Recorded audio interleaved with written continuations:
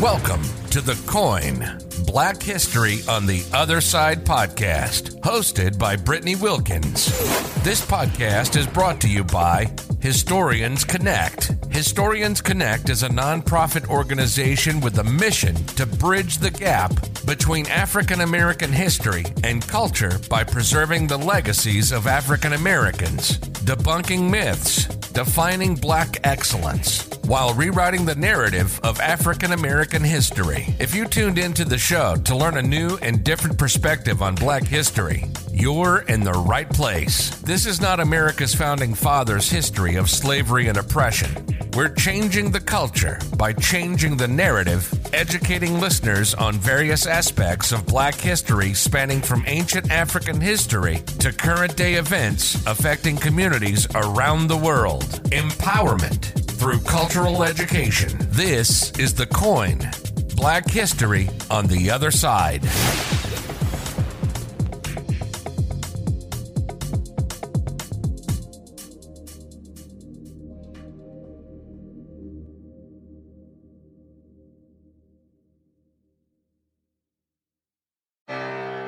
There is no greater sincerity of mind than when one can shut the hectic noise and pace of the materialistic outside world and seek inner peace within oneself. Malcolm X. Welcome to Season 2 of The Coin, Black History on the Other Side.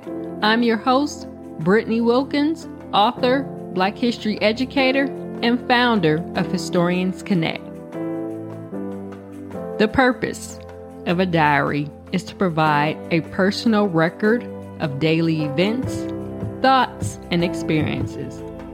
Diaries can serve as a tool for reflection, self-expression, and self-discovery. Additionally, they can be a way to pass on personal history to future generations. Malcolm X, the famous civil rights activist, kept a diary, which he started during his pilgrimage to Mecca in 1964, where he underwent a transformative experience that changed his views on race and religion. In today's show, we honor the life and legacy of El-Hajj Malik El-Shabazz on his 98th birthday, discussing the Diary of Malcolm X. You see, Malcolm X's goal was to publish his travel journal as a second book, detailing his interpersonal developments of his life. Due to his untimely death, the diary never made it to publication. This historical artifact would remain hidden among Malcolm's possessions in a storage bin in Florida.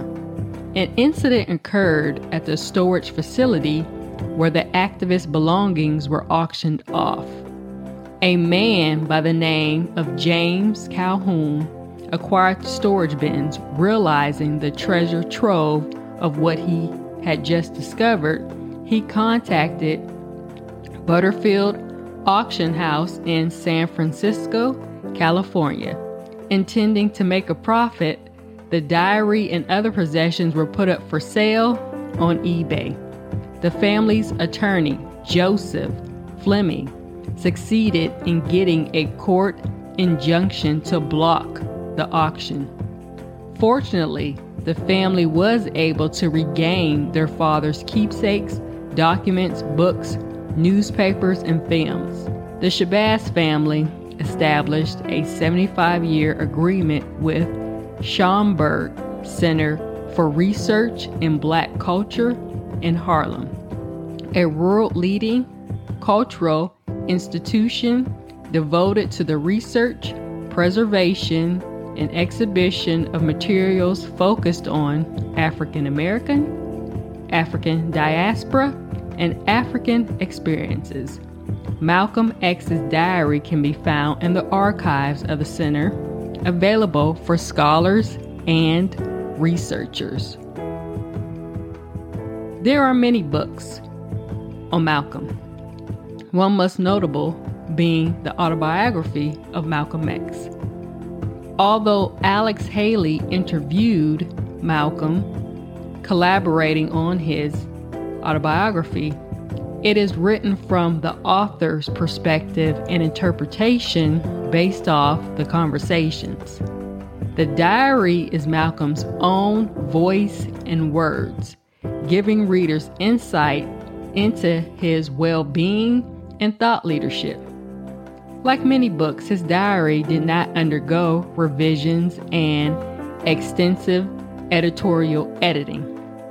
The editors of the book, Herb Boyd and Ilyasa Al-Shabazz, left the content in the diary in its original form, only adding annotations and commentary.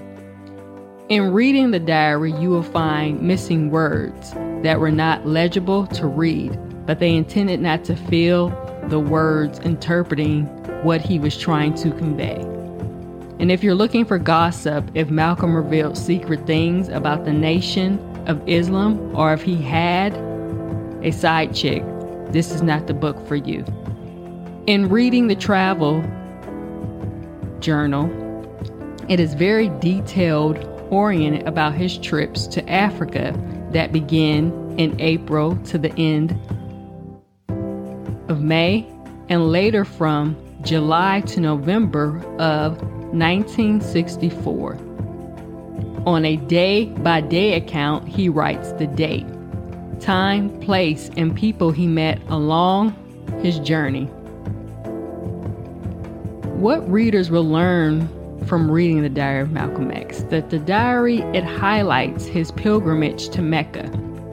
Malcolm was shell-shocked by what he witnessed in seeing every nation, form of culture, every color of people represented in Mecca. The spirit of brotherhood he so desperately longed for in the United States, he experienced everywhere he ventured as people showed him great hospitality. No color barriers had to be broken or equal rights fought for. As he quoted, "The Hajj equalizes all." As one reads about his spiritual journey, seeing the transformation take place, he partakes in the traditional cultural and custom norms during his pilgrimage. The journey of the pilgrimage to Mecca began by Malcolm having to perform a series of exercises. The first exercise was circling a holy building called the Kaaba 7 times. Second, he drank from the well of Zamzam. Third, he ran 7 times between 2 hills called Mount Al-Safa and Mount Al-Marwa. Lastly, he recited special prayers in an old city named Mina and Mount Arafat. The pilgrimage gave the Muslim minister clarity about the solutions needed to solve issues back in the States. His notes read, "Our success in America will involve 2 circles, Black nationalism and Islam. It will take Black nationalism to make our people conscious of doing for self, and then Islam will provide the spiritual guidance. Black nationalism will link us to Africa, and Islam will link up spiritually to Africa, Arabia, and Asia." Essentially, I assume he was aligning a strategy built upon a spiritual foundation as a method to advance the culture forward. Getting a true understanding of Islam helped to center Malcolm. And I was reading his diary. I looked at the entry that he wrote on his birthday, this day, May 19th in 1964, and he writes, "My birthday, I took some pictures in the bazaar, just in time to leave for the airport. At the airport, I gave several autographed pictures to Ibrahim Mahi friends. They were all very hospitable. He stayed with me right up to the plane and gave me gifts for my family. I arrived in Algeria about 3:30 and took a cab to the hotel already. First to the George, which I felt was too far from the center of the city. I walked around the city, ate dinner until it was very late.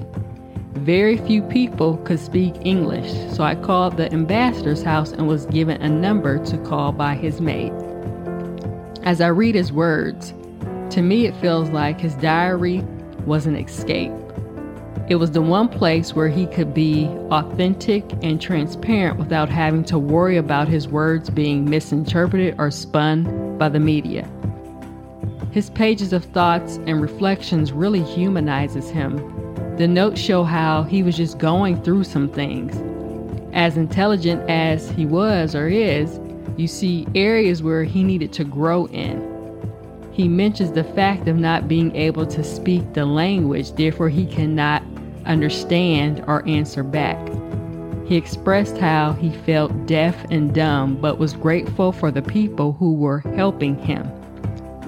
As they say, never judge a book by its cover. Open up the Diary of Malcolm X to truly gain insights into his religion and methodologies that shaped his ideas and legacy. And while one does not have to agree or be aligned with Malcolm's school of thought, seek to understand by any means necessary. The diary may inspire you to search within yourself for your own spiritual enlightenment. Many decades after his passing, Malcolm X continues to be a significant influence in the United States and around the world. Thank you for tuning in to another episode of the Coin Black History on the Other Side podcast. Learn, explore, and create history with us. Visit us on the web at www.historiansconnect.org. Remember, a people without knowledge of their history is like a tree without roots. Stay connected to your roots.